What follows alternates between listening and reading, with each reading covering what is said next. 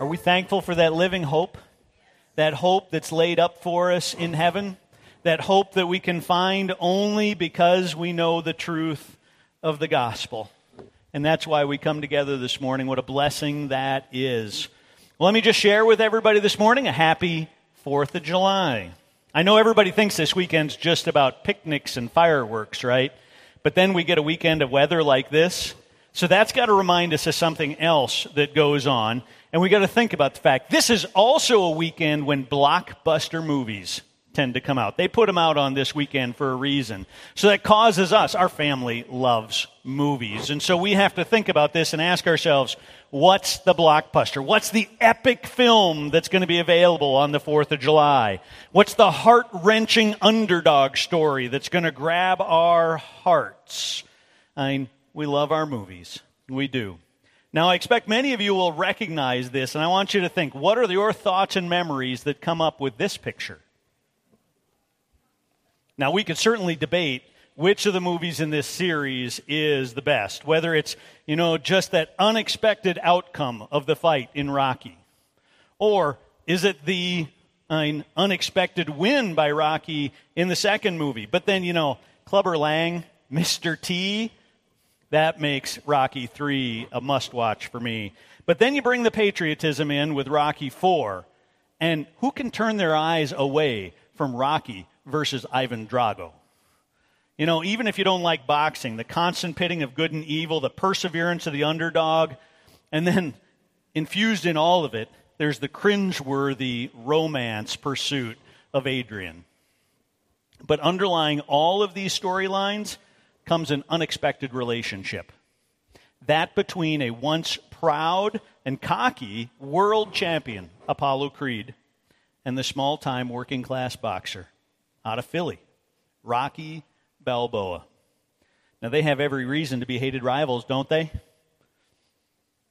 Yet, somehow, they bond together. All of their differences, to include race and wealth, are overcome by their bond in the boxing ring.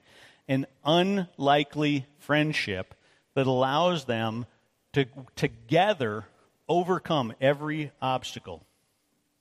Well, this summer, we're digging into God's Word in a way that helps us to look at character traits that help us to be able to overcome any obstacle through right relationships, a relationship with Christ. And as such, we find hope for fruitful service. I've enjoyed preparing the messages as we've been going through this series, because each one has brought a beautiful truth of how we can grow by making every effort to add to our saving faith blank. We've talked about moral excellence. We've talked about knowledge, perseverance, and godliness.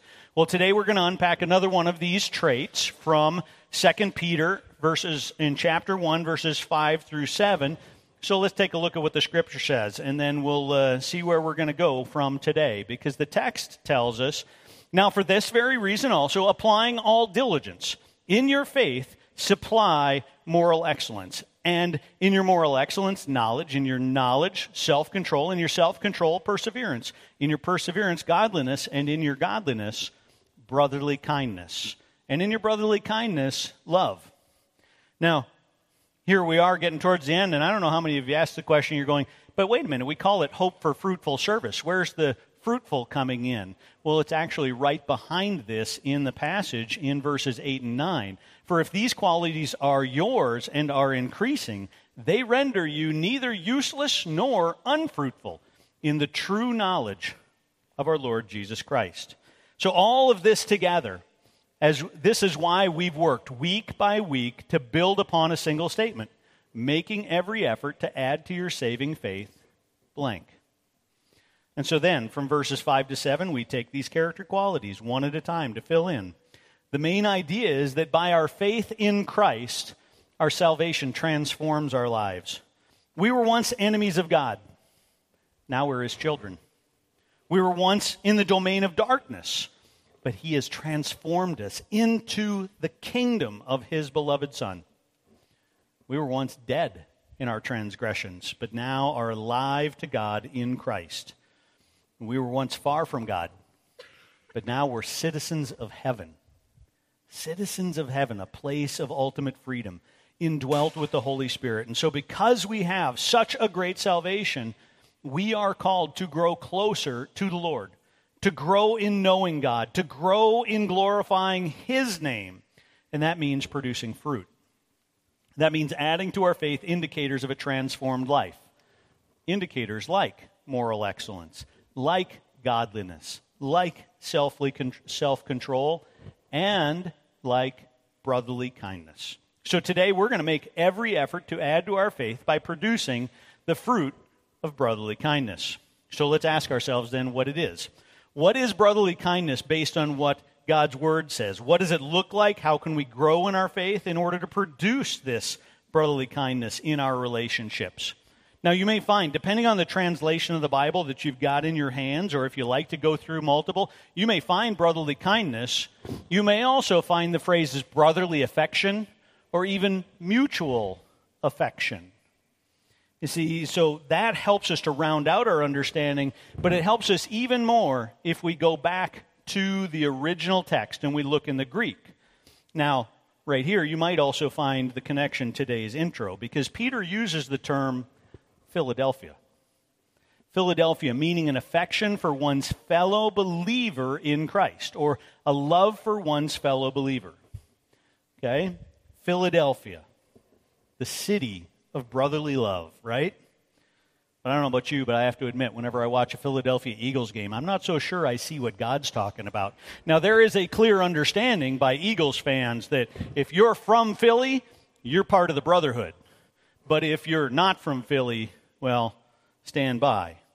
But there's something to that actually still comes through, even in the New Testament understanding. In the New Testament, the terms Philadelphia, or if they in a noun, Philadelphos, they were both specifically used in relation to fellow believers, much in the same way that someone from Philly seems to have a connection with anyone else who declares to be hailing from the same town.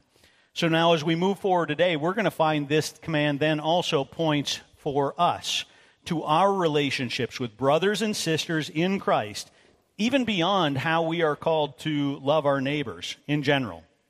And so similar to previous sermons, we're not going to just preach off of one word. We're not going to try and build an entire sermon off of Philadelphia. Otherwise, we'd have far too many rocky examples going on.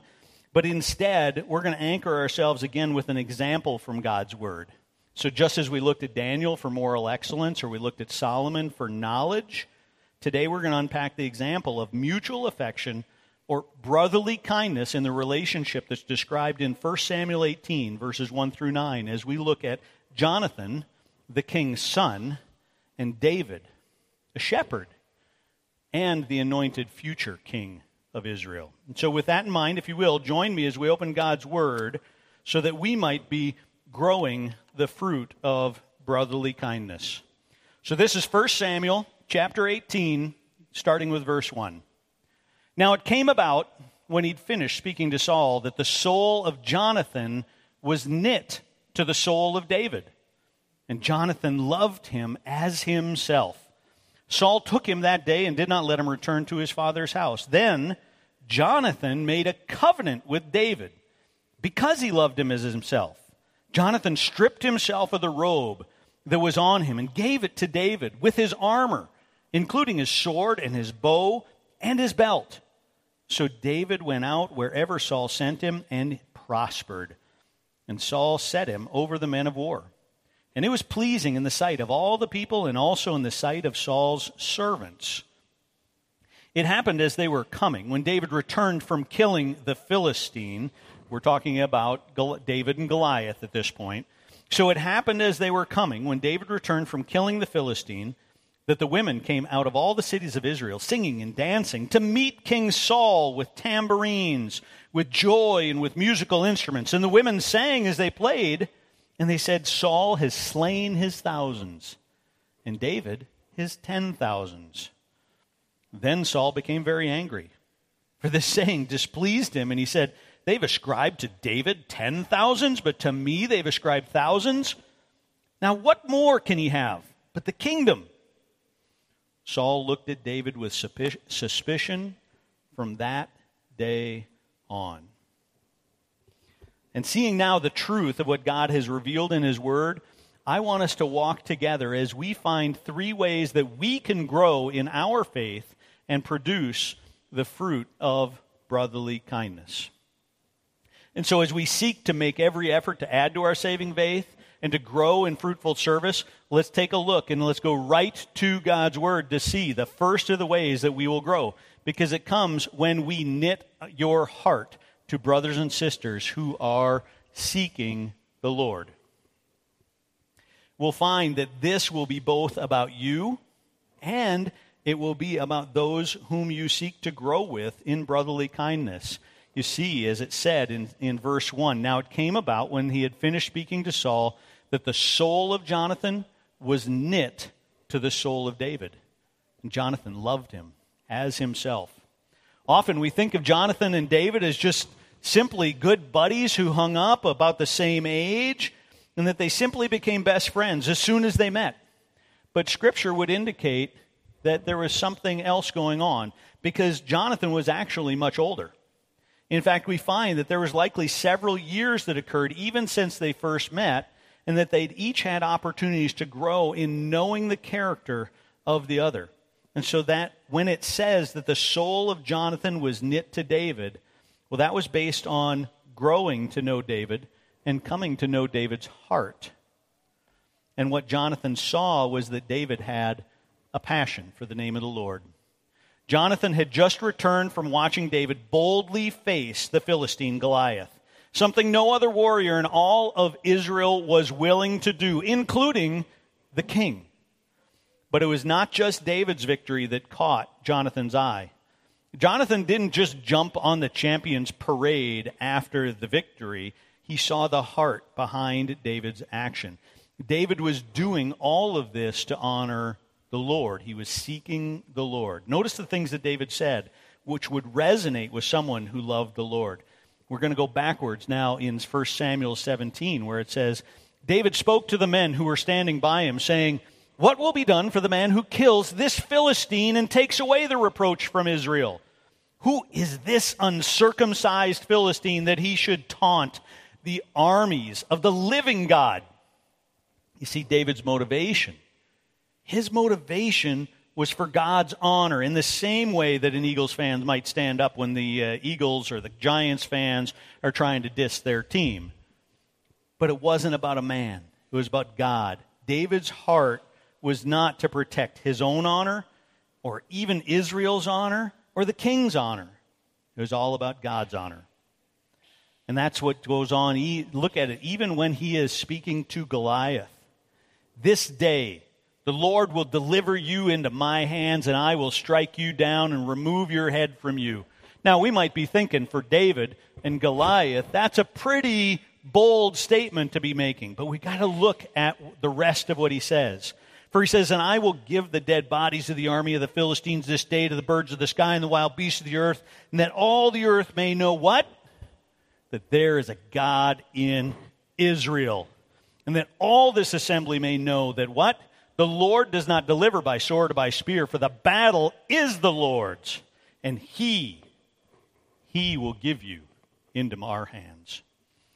You see, David had already had some victories in his past as a shepherd, protecting the flock from lions and bears, but nothing like this.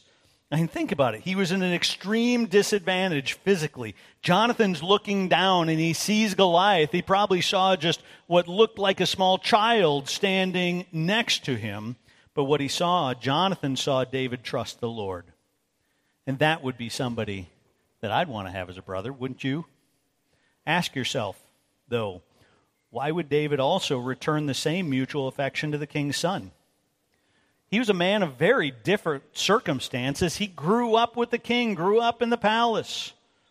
But we see in the record of Jonathan's victory in 1 Samuel 14, a victory that happened because Jonathan also trusted the Lord. And so this trait was on both sides of brotherly kindness. For both David and Jonathan, they each had a passion for the Lord. And they each trusted in the God of Israel to deliver the enemy into their hands for God's glory. They both knew their lives were not all about them. And so they both sought another who was also seeking the Lord. This also explains why David and Jonathan, and subsequently all of us who want to be seeking others who are seeking the Lord, we seek those who are marked with humility shown in serving. You could say that David was often the most theologically aware person in the room. He understood and knew and was aware of God's presence. I mean, it says that David's focus was first on God, not the other things that were going on around him. And as such, his actions, which would honor God, became the trademarks that defined David, especially in his early life. And so even though he was a strong young man with plenty of success under his belt, in David's passion and zeal for the Lord, there was still a humility about him. And that confidence, that bravery, that humility all together came from his love for the Lord. Notice what he said to the king before stepping into the battlefield with Goliath. He said, "Let no man's heart fail on account of him. Your servant will go and will fight with this Philistine." And even though David had played music in the king's court, he might have expected that Saul should remember him. Even though Saul's response on the battlefield looked at him and said, "You can't do this. You're just a youth. You're too young." And then even on top of that, listen to Saul's word when he appears to not even know who David is. Saul said to him, "Whose son are you, young man?" Look at David's answer. "I'm the son of your servant Jesse the Bethlehemite." David didn't remind him. He says, "I'm the only one that even willing to do what you yourself, king, will not do." No, he answered, "I'm the son of your servant Jesse." David constantly refers to himself as a servant. And in fact, you see here, he doesn't even respond or identify himself in this. He's the son of your servant Jesse. See, now, if I'd killed Goliath, I'd probably be yelling back to my brothers up on the sides of the hill going, "Did you see that? Take a look over here. Yep, that was me. You see him laying on the ground?" But that's the difference between seeking my glory and seeking the Lord and understanding my need for him. I can't slay Goliath, but God can. I can't win the battle even with my own pride and sin. But Jesus did. That's the good news that we all need. Because my greatest battle, the giant that I'm facing, is my own sin that separates me from God. And I can't win that battle on my own. Can't win that battle. I need to seek the Lord because he's the only one who's won the victory over sin and death.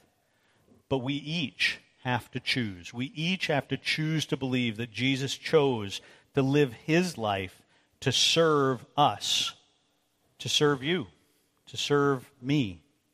He gave his life that we might have victory.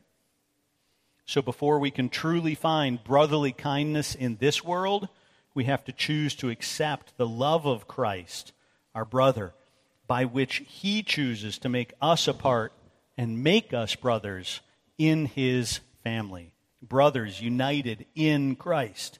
Brothers each seeking the Lord that we might grow in brotherly kindness today.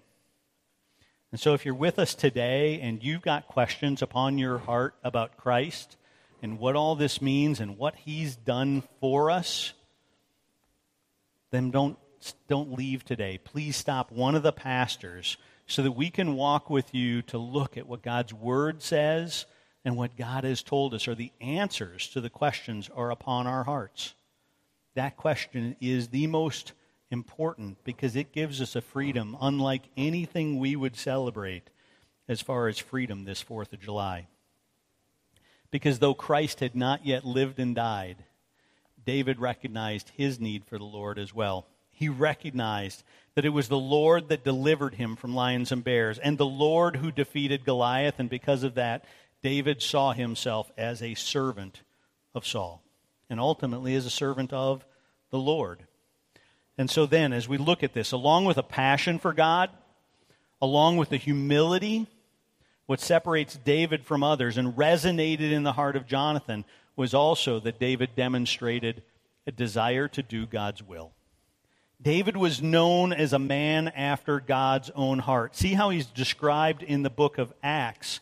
After he had removed him, he raised up David to be their king, concerning whom he also testified and said, I have found David, the son of Jesse, a man after my heart, who will do all my will.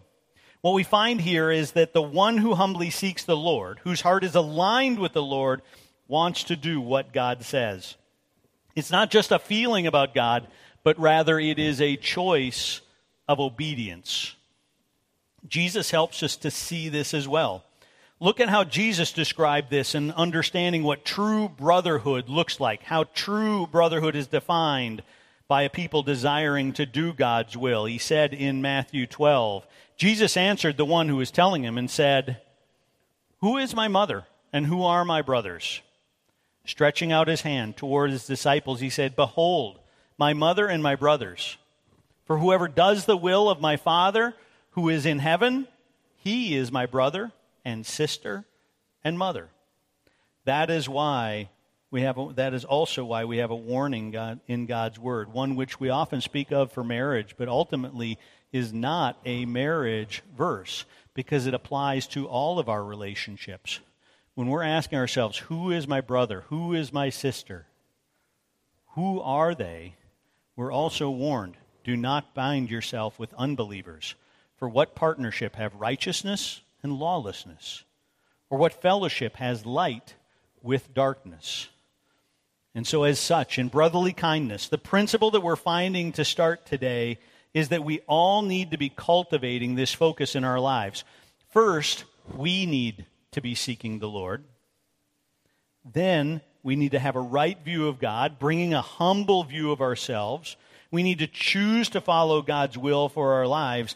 Then, as we want to grow in brotherly kindness, we do so by seeking others who are doing these same things. Ask yourself, what's the most desirable trait that you look for in a friend? Do they love the Lord? And then even ask, why are they seeking you as a friend? Is it because they see you seeking the Lord? Philadelphia. Brotherly kindness is about a mutual affection for one another that is based on a common heart for the Lord. And so our friendships can't be about how another person makes us feel, or about if they make us feel important, if they make us feel accepted. Because what will happen then is we will choose to cling to that person, trying to not serve the Lord, but to serve them, to do to them and for them the things so that they will keep making us feel that way. Instead, brotherly kindness is a mutual affection for a person which comes from an attitude of, I love the Lord, you love the Lord, let's go seek to love the Lord together. Then we'll grow closer and closer. Then our relationship will grow deeper and deeper in an appreciation for each other because we are seeking the Lord. And so this leads to two questions that we all need to answer. First, am I seeking the Lord? Am I seeking the Lord so that others might see that in me? And are my closest relationships based on seeking the Lord together? And if the answer to that is no, it doesn't mean that we have to end those relationships, but it does say we should change them. Because God's word says, now flee from youthful lusts and pursue righteousness, faith, love, and peace with those who call upon the Lord from a pure heart. And so we are called to start by seeking to add the relationship in our life that's based on the Lord. And then, for the relationship that might be drawing you to anything other than the Lord, change that relationship. Change it, because it becomes a ministry opportunity. You can choose to not follow what they are following. You can choose to be seeking the Lord even in that relationship. And then you can choose to stand boldly before that giant and proclaim the good news until they hear you, and allow God to use you to be the one who might draw them to seek the Lord. Opening the door for one day, real brotherly kindness. And so to bear the fruit of brotherly kindness, we need to cultivate the right relationships in our life. And then we also need to be faithful in your relationships. When we're in close relationships, one of our natural fleshly tendencies for all of us is that when life gets hard, when staying in the relationship gets challenging because of what's happening between the two of you, or to the other person, and that's overflowing right on top of you, when it gets hard, our instincts would tell us, eject, I'm out of here. Or maybe you're remembering a time in a relationship in the past where the things got hard for you and all of your friends started to disappear. Well, it's my prayer for each of us that the opposite would be our experience. That when you went through something hard, that you had faithful friends surrounding you. And as a way to grow from our text today, I believe that we can learn from it. We can learn from David and Jonathan's covenant. Look what it says. Then Jonathan made a covenant with David because he loved him as himself. And Jonathan stripped himself of the robe that was on him, gave it to David with his armor and his sword, his bow, and his belt. But ask yourself, what does it mean for the king's son to give up his robe, armor, and sword to David? Well, Jonathan recognized that the Lord was with David, and David was going to rise. And instead of him taking up David as his enemy because he threatened his place in the kingdom, he entered into a partnership with him, a covenant relationship. Jonathan saw that David was one whom the Lord was using for his glory, and so Jonathan and David entered into a formal covenant with each other. And then they reaffirmed that covenant over and over again throughout their lives. They were committed to each other. And the basis of that commitment was that each of them believed that the other loved the Lord. The tie that bonded them together was the Lord. Look what it says in 1 Samuel 20. As for the agreement of which you and I have spoken, behold, the Lord is between you and me forever. The Lord was the glue that bonded them together. And so they took this relationship seriously because they had a mission to do. They were called to drive the Philistines out of Israel. And they were both doing that with a focus on the Lord. But we too have a mission, folks. We have a mission to share the love of Christ. And we have those who we are in a covenant relationship with as well. You see, there are two primary ways I think we can apply this covenant that we see Jonathan and David in, because first, we need to take seriously the covenant relationships that we are in. Now, while the relationship that Jonathan and David had was strong, I'd argue that the relationships that could exist in this room can be even stronger. In fact, they ought to be stronger because the covenants that are possible in this room are between those that know the Lord and our brothers and sisters in Christ. See it in Christ's own words. In the moments leading up to his death, Christ would say, in the same way he took the cup after he had eaten, saying, this cup which is poured out for you is a new covenant in my blood. That which bonds us together in Christ is a new covenant with the Lord. And I also love the fact what that means for us as a church, how we are bound together in a church covenant. And that's why we have church membership, and that's why it's so important, particularly in this day and age when people don't see relationships as something that would carry through, but rather as something that is just convenient for the moment. It's good for people to formally be committing to each other and to help each other to honor the Lord, knowing that we're all going to give an account before the Lord. And so I want to partner together with my brothers and sisters for what? For the glory of the Lord. There are many places in Scripture that affirm this special relationship that we have with one another, and it should impact how we live and treat one another. Let's take a look at a couple. First, in Romans 12. Romans 12 says, be devoted to one another in brotherly love. Give preference to one another in honor, not lagging behind in diligence, but fervent in spirit, serving the Lord. rejoicing in hope, persevering in tribulation, devoted to prayer, contributing to the needs of the saints, and practicing hospitality. Or in the letter from Peter that we studied earlier this year, we see that it says, since you have in obedience to the truth purified your souls for a sincere love of the brethren, there's brotherly love, brotherly kindness. Fervently love one another from the heart.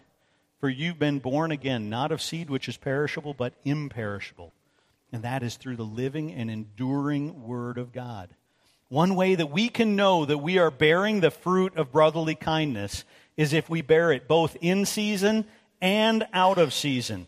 If we keep bearing it when we're tested, if we keep bearing fruit when it's hard. And as such, the second way that we can learn from the covenant of Jonathan and David is to recognize that brotherly kindness is actually strengthened in trials and persecution. We see this play out in the lives of David and Jonathan.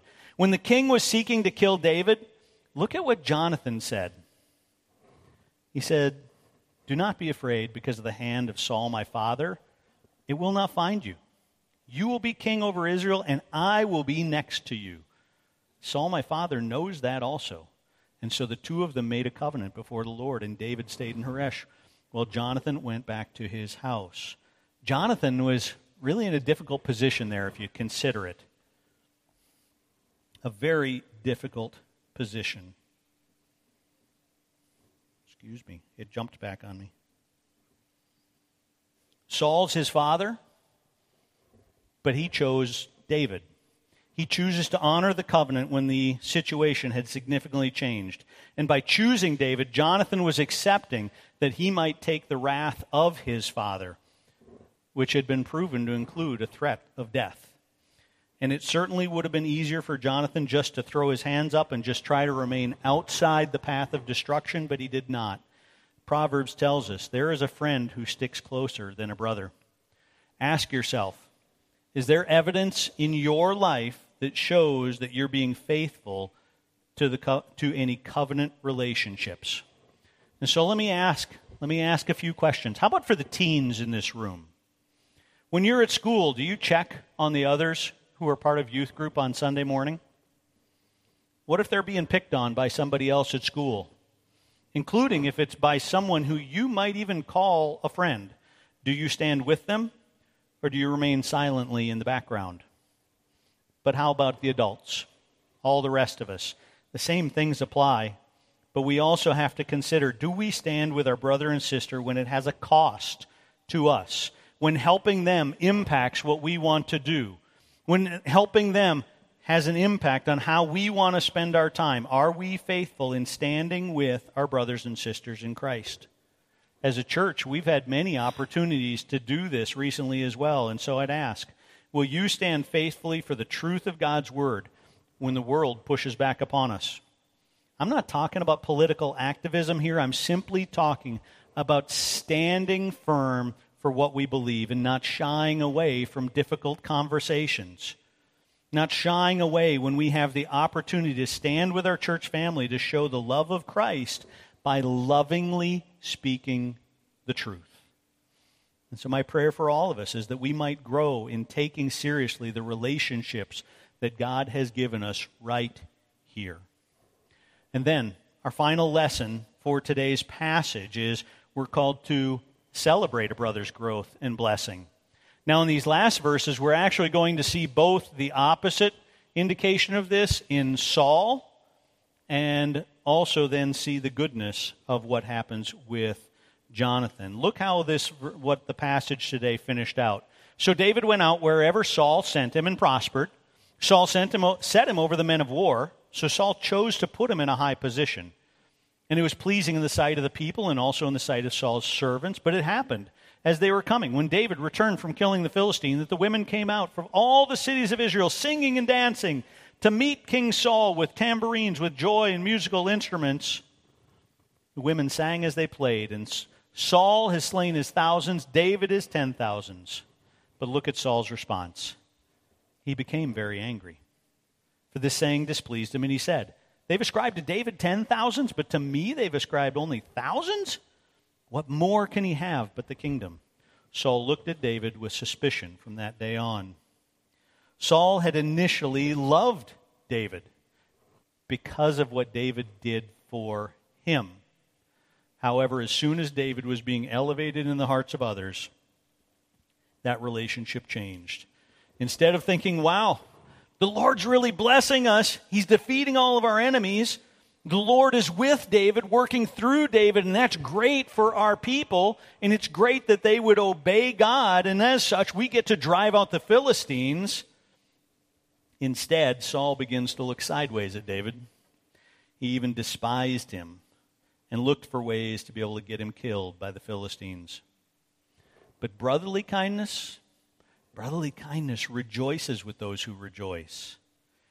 And so in order to bear the fruit of brotherly kindness, we must avoid jealousy when the Lord is blessing others. See this wrong example here from the king. Saul was even more afraid of David, and thus Saul was David's enemy continually. But see the example from Jonathan. Well, that's going on. Jonathan spoke well of David to Saul, his father, and said to him, "Don't let the king sin against his servant David. He has not sinned against you, since his deeds have been very beneficial to you." Would you agree with me that sometimes we are all tempted with jealousy when our friends seem to have continual success? They seem to be driving in the express lane, blowing right past us when all I can see is miles and miles of cars parked in front of me and I'm not going anywhere. It's hard. Yet God calls us to avoid jealousy, to not allow jealousy to grow in our hearts when it appears the Lord is blessing others. But how do we do that? How do we avoid the trap that Saul fell into? Well, let's consider a few steps that we can take. First, keep a careful watch on your thoughts. Do I see things rightly? Do I see a blessing for a friend, or is my focus only on what I don't have? If only I had that too. But God says we're called not to covet. But when we do, confess to God a jealous heart. When we are faithful to confess, we know God will forgive. So we need to confess to God a jealous heart and respond when the Holy Spirit convicts us of jealousy. And then open your heart to the one with brotherly kindness towards you and tell them of your struggle, asking them to give thanks for what God is doing in your life.